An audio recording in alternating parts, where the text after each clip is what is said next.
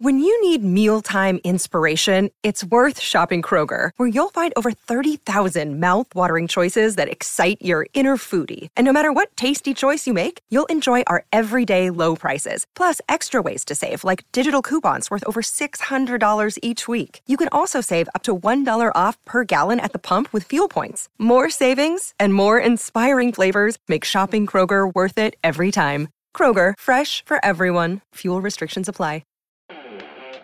Hello and welcome to the Transfer Window, the podcast that brings you the news before it becomes news, as well as insight and analysis into all the topics you're discussing in football.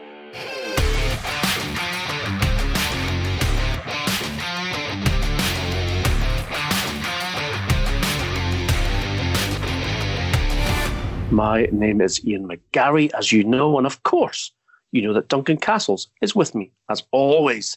Today is your questions answered, but before we go to that, we want to bring some news, which will be exclusive, of course, to the Transfer Window podcast, and that is that Leicester City are planning to offer Brendan Rodgers a new contract, an extended contract on better terms, amidst interest from Arsenal, who have been trying to, have been pursuing the possibility of Rodgers succeeding Unai Emery at the Emirates.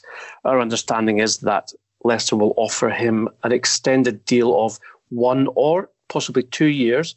His current deal expires in 2022. And in that time, he will have the possibility of earning £5 million more than his current deal in both wages and bonuses. This, of course, would be a bit of a coup, I think, for Leicester, Duncan, with regards to Rodgers' stock being very high in the current managerial merry-go-round market. Would you think that Rodgers would accept this invitation rather than go to Arsenal, or do you think that perhaps his slightly kind of, let's just say, answers to questions regarding his future have been muddled, if not a little bit kind of unclear in the last few days?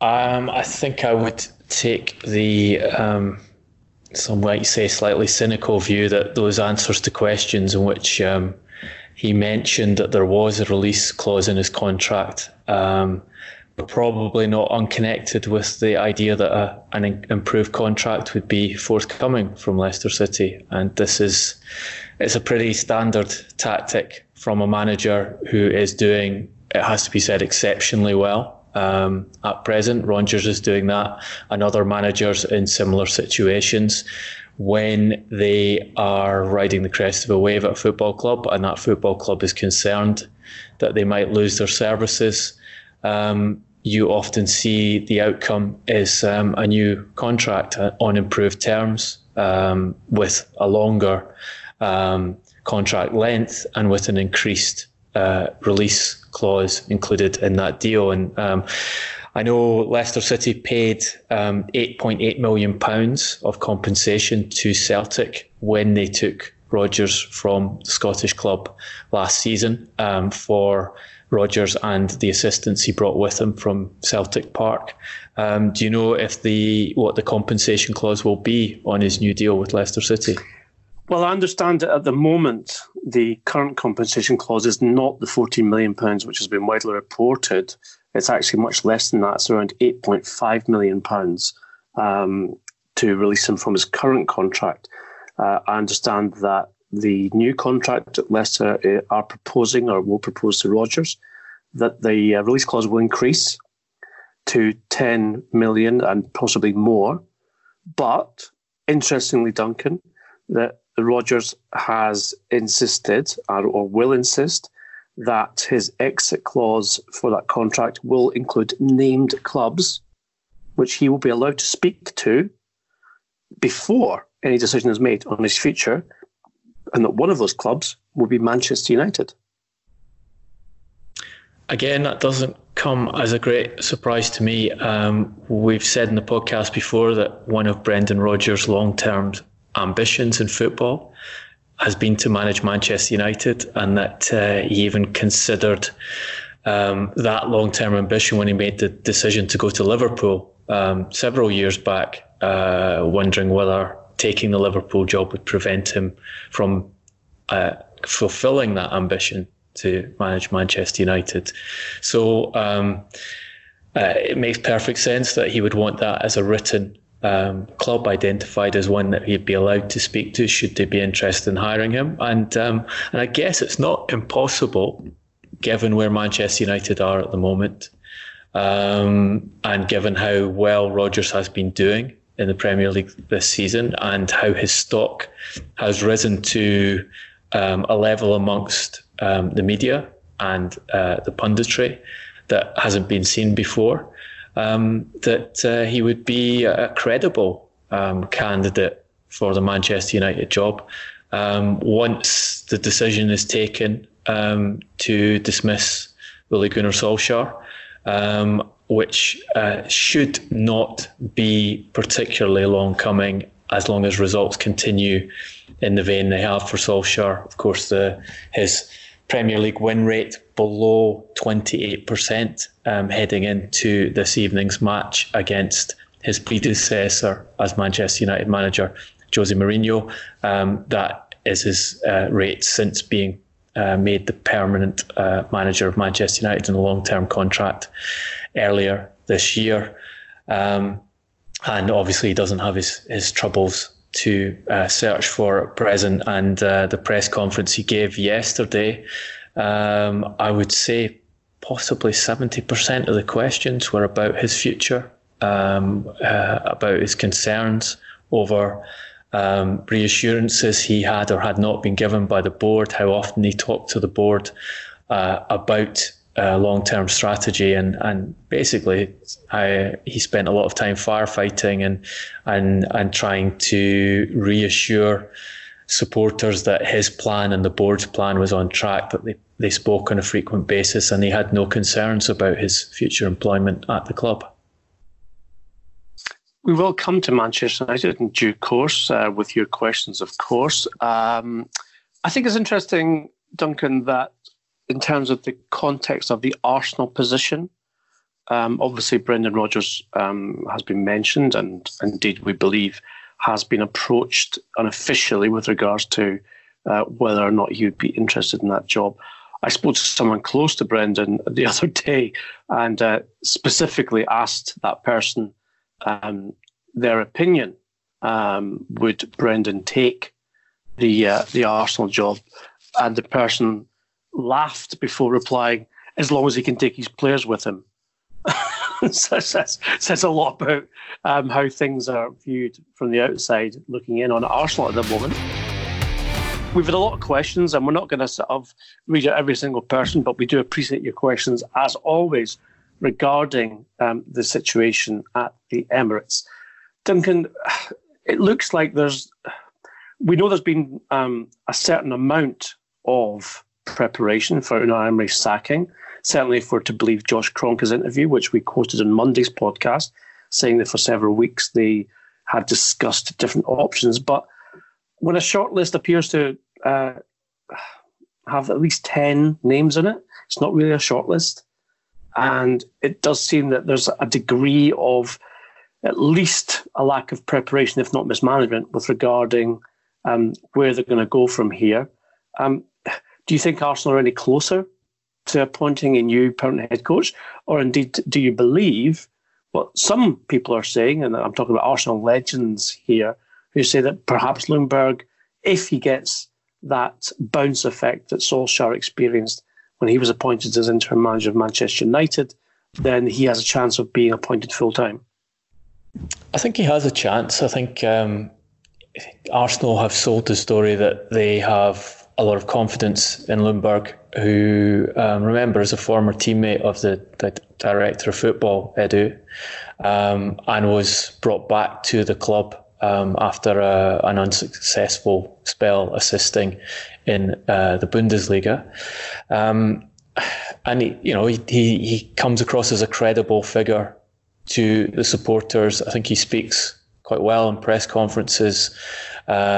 He is proposing a plan to improve results on the field, focusing very much on what he calls the weaknesses in Arsenal's transition game, and saying he's been disappointed by the way opponents are able to turn one missed pass into an attack and a shot on Arsenal's goal simply by getting up the field quickly, and that has to be resolved. So, yes, I think he has the opportunity to stay in situ for several weeks, mainly because the board are wanting to go through a thorough process, similar to what they tried to do before appointing Unai Emery, of drawing up a long list of candidates and interviewing those candidates, and then making the best decision on that appointment. And that takes time. Therefore, Ljungberg has the opportunity to turn things around himself. And it's clear from the way Ljungberg is talking, he's not ruling out the possibility of getting the job on a permanent basis. And he knows this is his chance. And obviously, he would be the cheap solution. And one of the factors Arsenal are considering here is that they are reluctant to pay compensation to a club like Leicester City to hire a manager who's in situ. So again, that works in Ljungberg's favour. I think one of the reasons this is happening at Arsenal is you have the Kroenkes having ultimate jurisdiction over who this new manager will be, and Josh Kroenke being directly involved in the appointment process. So although you have Edu there, and although you have Raul Sanllehi, so you have two very experienced individuals in football with a range of contacts who would be perfectly capable of coming up with an appointment between them or individually and installing that person. Neither of them has the authority to do that. This task hasn't been delegated to Sanllehi and Edu, and it's a task that's being shared amongst senior board members and the owners. Therefore, Sanllehi, who has been working on this process for several weeks now, has been preparing in case Unai Emery needed to be dismissed, and we reported this very early on the Transfer Window podcast that Sanllehi had been doing that. So he has talked to candidates and talked to representatives of candidates and assessed whether they'd be interested in the job, and looked at what it would cost to bring them in and what they'd want as managerial appointments. He hasn't been able to take it any further than adding them to that list. And the list will need to be rounded out because that's what the Kroenkes want. And an assessment process gone through before a final decision is made. Well, Arsenal are not the only club who are potentially in the market for a new manager, obviously. The pressure continues to mount on Ole Gunnar Solskjaer, as Duncan's already mentioned in the pod today. We've got a couple of very thorough questions, Duncan. One from Mike Searle, who's at Mike Searle 1978, who asks, if a change of manager doesn't happen at Manchester United before January, are they in danger of becoming a mid-table side for the next 3 to 5 years? And is a change of ownership and the removal of Ed Woodward more important than the manager's situation? Thanks for reading out in the pod. You're welcome, Mike. I'll hand over to Duncan to answer that particular question. Well, how do you define mid-table club? If you define well, they're ninth at the moment, so I suppose that says a lot. They're certainly a mid-table club in terms of current league position. If you include sixth in the league as a mid-table club, then they have finished sixth or below on multiple occasions under Ed Woodward's stewardship of the club. So you could argue that they've been at least a marginal mid-table club for some time now. You have the outlier of their second place finish in the last full season under the Solskjaer's predecessor as manager, but that is the outlier. That's the only time Manchester United have finished within a position of the winners of the Premier League since Woodward took over as executive vice chairman, and since the Glazers took effectively full control of the football club when they got rid of Sir Alex Ferguson, offering him a directorship in return for retiring as manager, and when David Gill stepped aside as chief executive and left the day-to-day running of the football club. That allowed the Glazers to implement more of what they wanted in terms of decisions across the whole gamut of the club. And, you talk to people who worked at Manchester United, who have worked at Manchester United under the Glazers, and some of them have said it publicly. You have Louis van Gaal talking about how it's not a football club, but it's a commercial club. Others talk to them privately and they'll tell you that the Glazers wanted sign off on the most ludicrously small of decisions such as changing the desks, the furniture at the training ground in one office would need sign off from the Glazers. Control over things like handing over signed football shirts to supporters and friends. Access to tickets for guests at the ground. Even Sir Alex Ferguson as well, Duncan, was included in that. He had to apply to Ed Woodward for an extra ticket in the director's box when he wanted to bring a friend. So that shows you the degree of micromanagement and cost control that the Glazers consider to be important to the running of a club which for a big chunk of their ownership time has had the biggest revenues in world football. Therefore, you look at that overall pattern of Glazer-Woodward control, and you have to say that the trajectory of the club has been towards a mid-table Premier League outfit in terms of performance, in terms of actual results on the field. Now, the question was whether Solskjaer staying there beyond January would accelerate that process and leave them as a mid-table club for 3 to 5 years. And really the evidence of Solskjaer's managerial reign, which is almost a year old now, is exactly that. He's presided over a period of historically bad results. He has just 4 Premier League wins this season. He has presided over negative performances and negative results against some of the weaker teams in the Premier League and some of the newly promoted outfits. He publicly insists that the plan is a good one and that the plan will bear fruit down the line, that the mood at Old Trafford at the training ground is far better than it's perceived to be from the outside. So the story he's trying to tell is that myself, Ed Woodward and the Glazers have a strategy that will solve the problems that were there when I came into the club, and you just have to be patient. The results will come. It's going well behind the scenes. It's just a few issues on the field which is preventing it from being converted into results now. You talk to people who know the game and are involved in that club and know what is going on in the background. They don't tell you the same story. In fact, they laugh at these kind of statements and tell a story of a guy who is out of his depth as manager, whose training is relatively archaic, who has implemented a physical training regime that has resulted in muscular injury after muscular injury, basically since March period last year before they played Paris Saint-Germain in the home game. They've had a catalogue of muscular injuries, and that despite the pre-season that Solskjaer said would make a fundamental difference to the fitness, the robustness of his players and the way he was able to play football.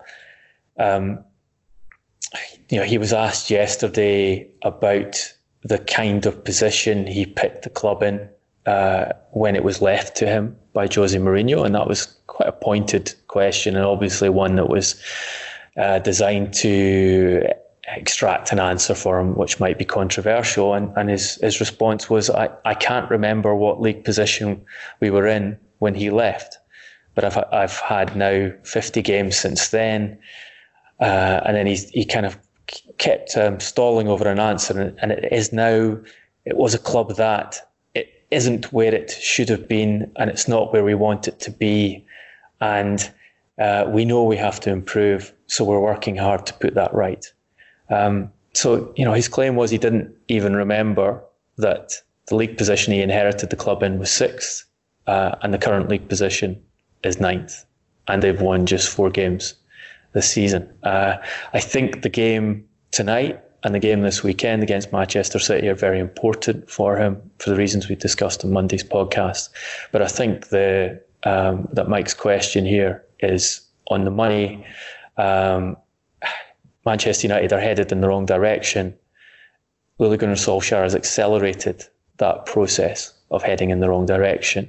And the longer the Glazers and Woodward decide to retain him in position, the more likely it is that Manchester United turn into a club that is consistently in mid-table and consistently out of the Champions League spots. And that is where they're headed at present. They are, for the first time in their Adidas contract, they're headed for 2 consecutive seasons without Champions League football, which will have substantial financial penalties for the club next season.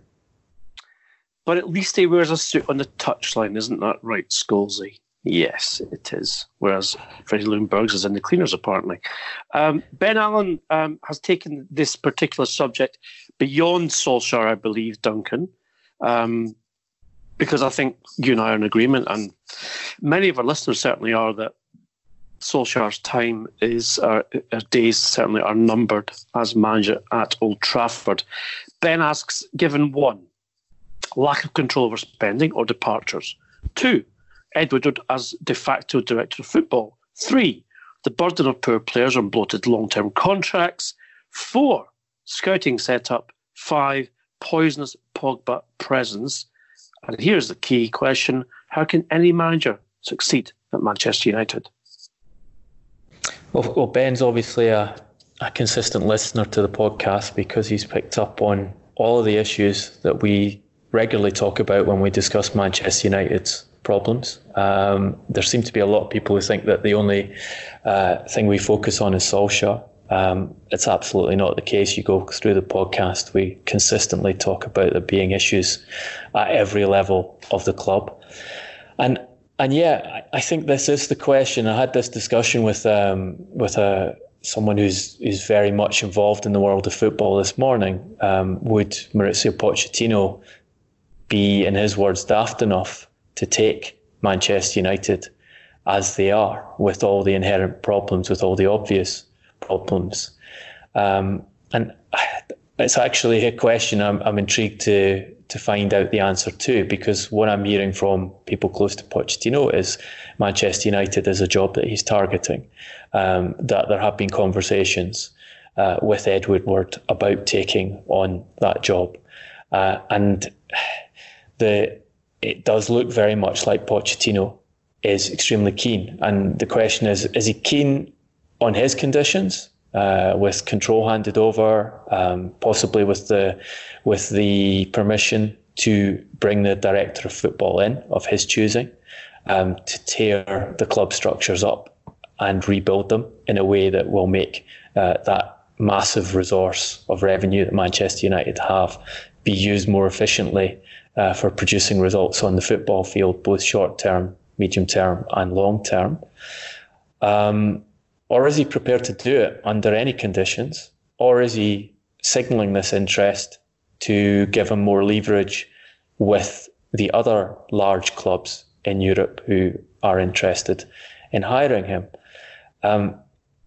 I think, and we discussed this a bit on Monday's podcast, I think that the way Manchester United are set up at the moment, even with all their problems, has to be attractive to a manager in the sense that you know you can improve on Solskjaer's performances because you know he's not very good as a football manager. So you trust your skills, if you're Mauricio Pochettino, to go in to the same dressing room with the same training ground setup, with the same chief executive to work under, and produce better results on the football field because you train the players better, you select tactics better, you understand the game better, you make better in-game decisions, you handle the players in a way that you don't lose the faith of important individuals within the squad. You don't make Axel Tuanzebe captain against Rochdale and anger Paul Pogba by doing so to the extent that he isn't taking a penalty in a penalty shootout when he's a designated penalty kick taker. You also have are coming into a club where Ed Woodward, and now has done this formally on record in an extensive interview about the club, has been selling a story that it will take several years to get Manchester United back to the level where they can compete for the Premier League title and compete in Europe. That's the official club line now. Multiple transfer windows required to complete the cultural reboot, in inverted commas, and play X-Factor football with X-Factor players in the right Manchester United way, and throw in some Old Trafford DNA, etc., etc., etc. You might consider that to be special pleading on behalf of Woodward. I would. It doesn't really matter. But Duncan, by my calculation, since Ferguson retired, Woodward has presided over 12 transfer windows in the 6 years in that time, and they've still not got it right. So how can he, with all, disingenuous or genuine plea bargaining, say it's going to take several transfer windows to transform this, when he has presided over what's now going on at the club? Well, his argument is that he now has a brilliant recruitment staff who sift through thousands of pieces of data before making decisions on any recruitment appointment, and he trusts them, combined with Ole Gunnar Solskjaer, who, in his argument, was an excellent manager to be working with in the last transfer window, and therefore they will get it right going forward. But yeah, you make a good point that why should you trust a man who's got it wrong time after time, and presided over the building of this squad with having sign off from the club's point of view on all of those deals, obviously with the Glazers also having sign off, but Woodward signs off and then the Glazers sign off on these deals. But the point from Pochettino's perspective, or any other significant manager, like Brendan Rodgers, Max Allegri coming in, is you come in with expectations lowered to the floor.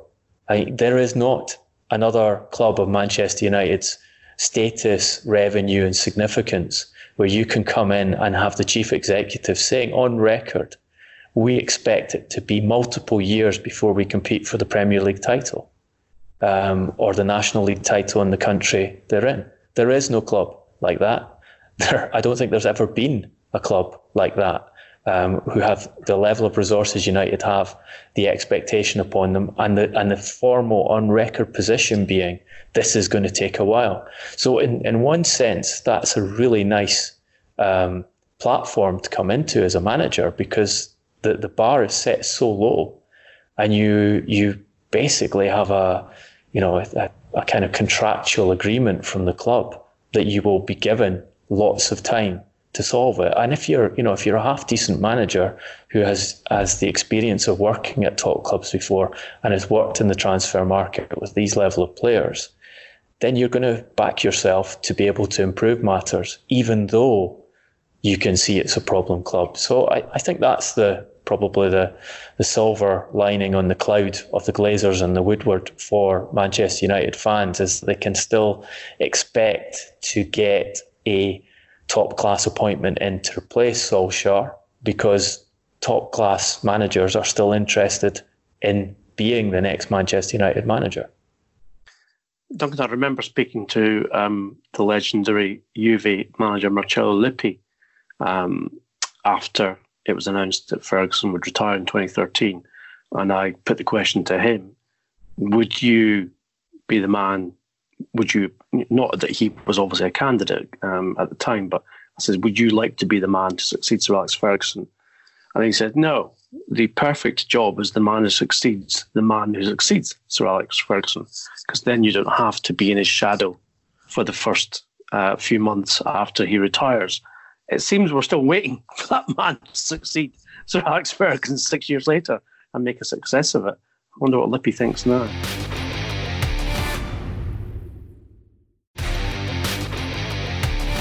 We're going to change tact here and do a couple of quick-fire questions, Duncan. Try and fit in as much as we can to your questions answered Wednesday podcast. The long road at Ahmed Zubair Welcome, Ahmed, to the podcast, and thank you for listening. Says, you regularly come out with, as we said last week, exclusively during your pod. Can we find out some of your sources without naming anyone? Duncan, can we find out some of your sources without naming anyone? No, you can't. Self-answering. It's a self-answering question, isn't it? No, we can't. It is. But just to go into a bit more detail on that, the reason we're able to break these stories, the reason we're able to give you this information weeks, months in advance is because we have multiple sources in the sport. They talk to us because they know that they will never be exposed, their names will never be mentioned, and therefore they can trust us with information that they're not able to say on a public basis. It takes a long time to develop these relationships, and maintaining the relationships, one of the fundamental things is you keep them anonymous and you keep that information that they want to get into the public domain but cannot put into the public domain themselves. You keep it from being directly attributed to them. And that, as we say, is why we bring you the news before it becomes news. I want to give a belated shout out to one of the best Twitter handles I've seen, Murder on Zidane's Floor, who actually asked us a question of Brendan Rodgers and Arsenal, which we mentioned at the top of the podcast. So Murder on Zidane's Floor, that's quality. Keep your questions coming. Thank you very much. I'm going to surprise Duncan now with a regular contributor to our timelines on Twitter, Max, who's at Dysmaxia. I think he's a Manchester United fan. I'm pretty sure he is from the questions and answers and the engagement we have with Max. But he has asked a very good question, actually, Duncan. Top 3 derbies in the world, in your opinion, discounting the vicious Dundee derby, obviously. Duncan, give us your 3 top derbies in the world, and I will happily give you mine as well. There's only one derby that really counts, and that is the Dundee derby. If you haven't attended one, then you should do so as soon as possible, and be sure to support Dundee United when you go there. Get yourself to Tanadice on a Daldrich Nicht in Dundee for the derby. I would say, Max, to answer your question, I am slightly biased here, but if you've never been to the Old Firm, pick it up soon, mate. It is something to be believed. Rangers versus Celtic, Celtic versus Rangers. I would say Barca Real Madrid, El Clasico, sensational as well. Been to many of those. And the one I've only been to once, but I would certainly recommend in my top 3 is Boca Juniors versus River at the Bombonera. Sensational, absolutely sensational. So discounting that Daldrich Nicht in Dundee, those are the 3 I would obviously recommend. Now, Rishi Raja, Duncan, has posted as a question regarding the mercurial, let's say, talent that is Jadon Sancho. He has said, "Hi Duncan, is there any truth in Sancho to Liverpool rumours? And how likely is it that Liverpool do some business in the January window?" Well, from Jadon Sancho's camp, there's clearly been an indication that Liverpool are seriously interested in hiring the player. Jadon Sancho camp are briefing that they have 4 clubs that are in contact with them and are of interest to them. Those are Liverpool, Manchester United, Real Madrid and Barcelona. The situation is such that it looks very much like Jadon Sancho will be sold by Borussia Dortmund, possibly ahead of schedule. They initially wanted to retain him for the full duration of this season. They always planned to sell the player and make a very significant profit on him. Asking price €100 million plus. But they wanted to keep him for another season before making that sale, with the hope that his value would increase this season. Unfortunately for them, this season has not been at the same level as his first full season in German football. He has come into conflict with Dortmund's manager. He's been substituted off before half-time in a match. He's been reprimanded publicly by the manager over various matters, and Sancho is not happy with that, and his representatives are not happy with that. And I think because of that situation, there is an opportunity now for clubs to make offers in the January window and get the player over early. I think for Liverpool, it makes sense. You would be buying an English player. You'd be buying a player with a view of retaining him for potentially over a decade. His numbers in terms of assists and goals, assists in particular, are very, very good, especially for a player of his age. If his development continues and he continues to improve and he continues to increase those numbers down the line, then you have an exceptional player on your hands. And you could see Sancho fitting into Liverpool's attacking system, and also adding possibly an extra degree of creativity to their team in terms of being that player who could break down packed opposition lines. They're usually at present they're dependent on set pieces for doing that, and that's been a major part of their success in getting further up the Premier League table and putting themselves into a position where only they can lose the Premier League title this season. So there is a rationale for Liverpool trying to buy Sancho, and it's clear that Sancho's representatives want to bring Liverpool into the equation in terms of getting the best offer and the best location for their player for his next club.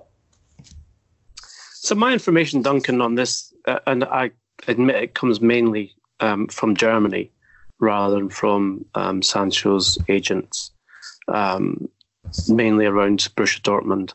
And that is that the player's attitude has changed since his England debut, that he seems to believe his own hype in the English media, which is that he is the new golden boy elect of the England national team. And certainly his record as an England player is impressive. But as you said, his club performances have dipped in the first half of this season compared to where they were last season. He's still young. He's certainly, from what I understand, is very coachable, and therefore at his age, there is room for significant improvement on what is clearly a very talented individual as it stands. However, there remains some, I think there are questions to be answered. Dortmund believe that the player's attitude isn't correct and that perhaps his value will never realise any more for them in their circumstance than it is now, because there is interest from English clubs. And of course, as we know and we constantly report, that the English market is overinflated in terms of price, not just in transfer fees, but in contracts given to players as well. So any club buying Sancho, I think, would have to factor in, or you would like to think they would factor in, that kind of due diligence with regards to what his attitude is. How can that be converted into a better level of performance more consistently, week in, week out, etc. So you'd have to, I think, ask yourself, what is the value of the player and his contract over 4 or 5 years? You'd think 5 years would be the minimum that any club signing a player for in excess of 80 million euros would want. So, yeah, I just think there are some questions to be answered regarding Sancho.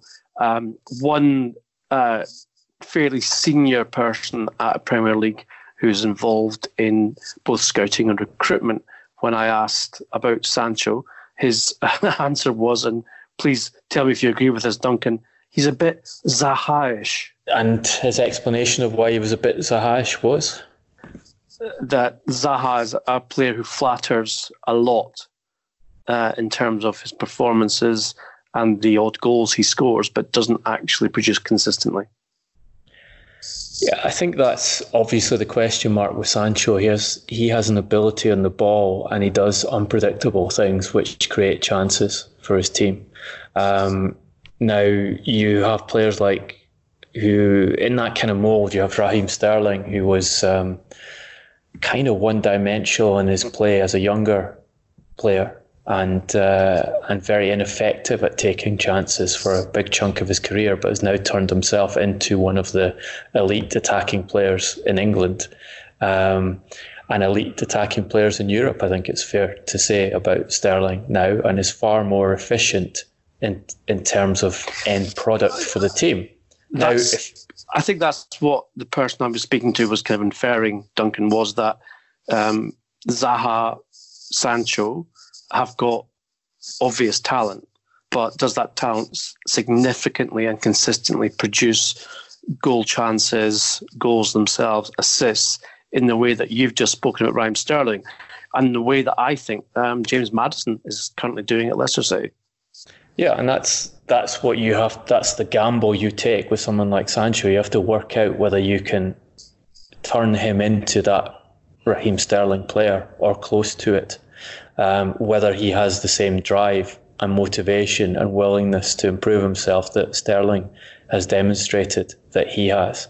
And I think this would be a big element of Liverpool's decision making, because you can't go into Liverpool's team and not contribute in areas beyond just chance creation. Klopp's system is dependent on hard work from every player in the system. He has allowed Mohamed Salah to do less running, particularly in previous seasons, than other players, and concentrate on the attacking side of the game. But Salah was doing that while scoring in virtually every match, or either scoring or creating a goal in virtually every match. Sancho's not at that level yet. So the calculation from Liverpool's perspective is obviously going to be, does he have the right mentality that he can appropriately fit into our system and do the hard running and the pressing that's required to be part of the team unit? Because Liverpool, although they have very high quality now in multiple positions in the field, not in every position in the field, but probably in the majority of the positions in the field, they now have high quality players. Everyone has to work hard to the system, and the system is still more important than the individuals at Liverpool. So that's the question mark for me, in terms of, I hear from Sancho's end that Liverpool are greatly interested, and he is interested in Liverpool. The question for me is the degree of interest at Liverpool the same as it is from Jadon Sancho and his representatives? Well, Sancho would certainly have to displace either Sadio Mane or Mo Salah in that trident front three, something which I think would be a fairly kind of stern test for any player in world football right now, given where Liverpool are. So if he wants regular first team football and he wants to actually have the impact that he believes he can, then he would have to be superior to either Mane or Salah. So I think in terms of his career and his playing time prospects, that's something you have to consider before making a decision about going to Anfield or indeed anywhere else. Although I think Manchester United's interest might be more befitting of his game time prospects, given where they are right now and what they need in terms of attacking midfielders. So, of course, this has been the Wednesday edition of the Transfer Window podcast. It's been your questions answered. We're very grateful for those questions. We hope that we have shed some light on the topics that you're discussing in the ones that we have managed to answer today. And thank you very much for submitting them. And please keep doing so. And we will, of course, be back a week from now with the next edition of Your Questions Answered.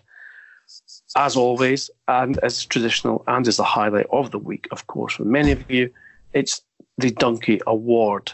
And this week, we are very, very pleased and privileged to name the Donkey Award in honour of the great man himself, Jose Mourinho, for culinary shortcomings in football, after he gave an answer to why he lived at the Lowry Hotel in Manchester during his 2.5-year tenure at Old Trafford. He said that room service was an essential part of his life because the only thing he could cook is sausage and eggs. Now, Josie will be nominated in his own category here. I'm just going to open the golden envelope. There we go, Duncan. And I think there's some good contenders here, to be honest. We'll start with Josie, though, because famously, just days before his first reign at Chelsea was ended after a Champions League draw with Rosenborg, he spoke about the club's activity in the transfer window prior in the summer of 2007, in which they signed Steve Sidwell, Tal Ben Haim and Claudio Pizarro, and made an analogy with if you're making an omelette, you have to get class 1 eggs. I'll let you explain the rest of that one. There's also the how do you solve a problem like Paul Pogba? Well, one of the things that he did to try and set himself back into life in Manchester was he flew in his own private chef from Turin.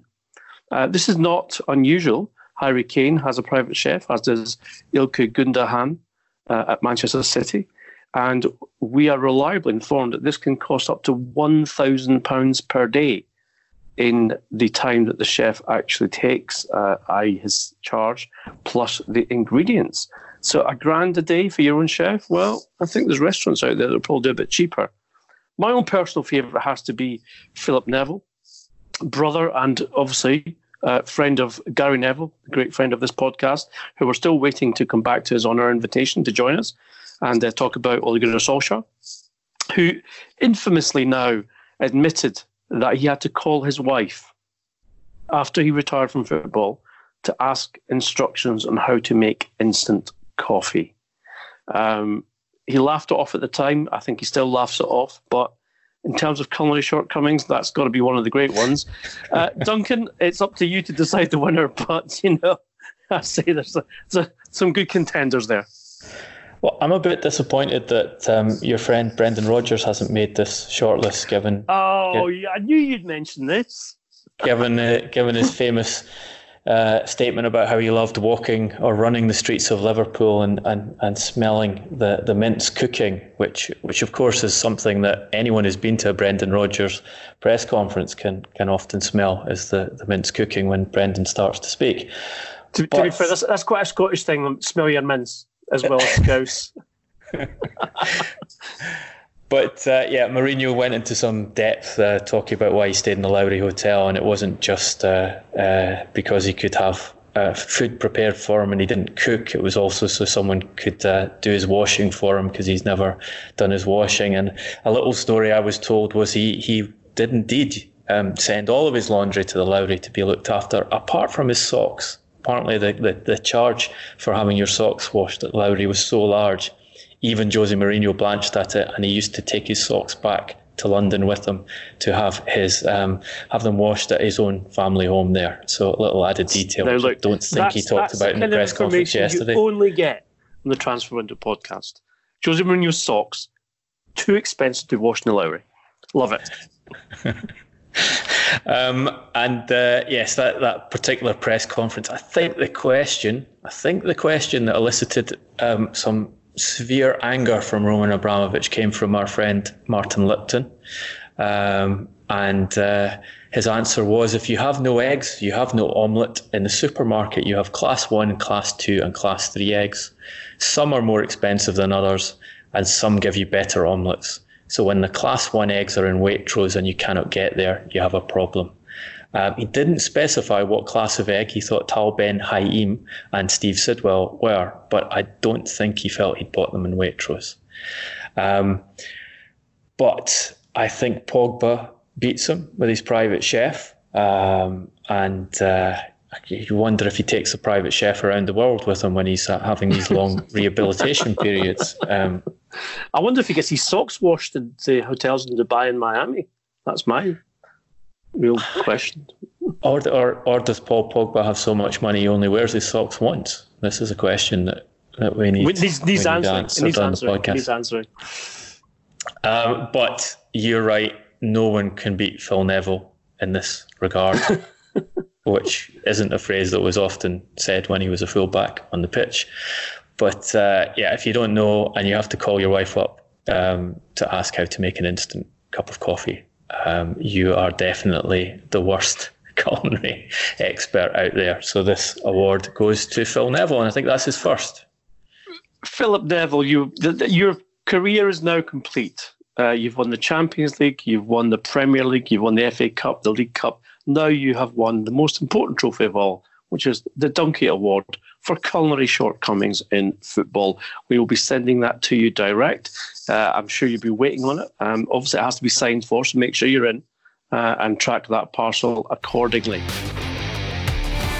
This has been Wednesday's Transfer Window podcast. We hope you've enjoyed it. We thank you again for your questions and, of course, for your debate and the fact you guys are always there for us after the podcasts, before the podcasts, engaging with us on Twitter and, of course, on social media, on our Instagram and Facebook accounts, which is at Transfer Podcast, the same as it is on Twitter at Transfer Podcast. And, of course, individually at Duncan Castles, at Garbo SJ for me. And as we know, and you guys have said it, even in our responses on social media, get yourself onto iTunes, give us a 5-star review, and the community grows, so does the debate. We will be back on Friday. Until then, we will see you through the transfer window. Thanks for listening.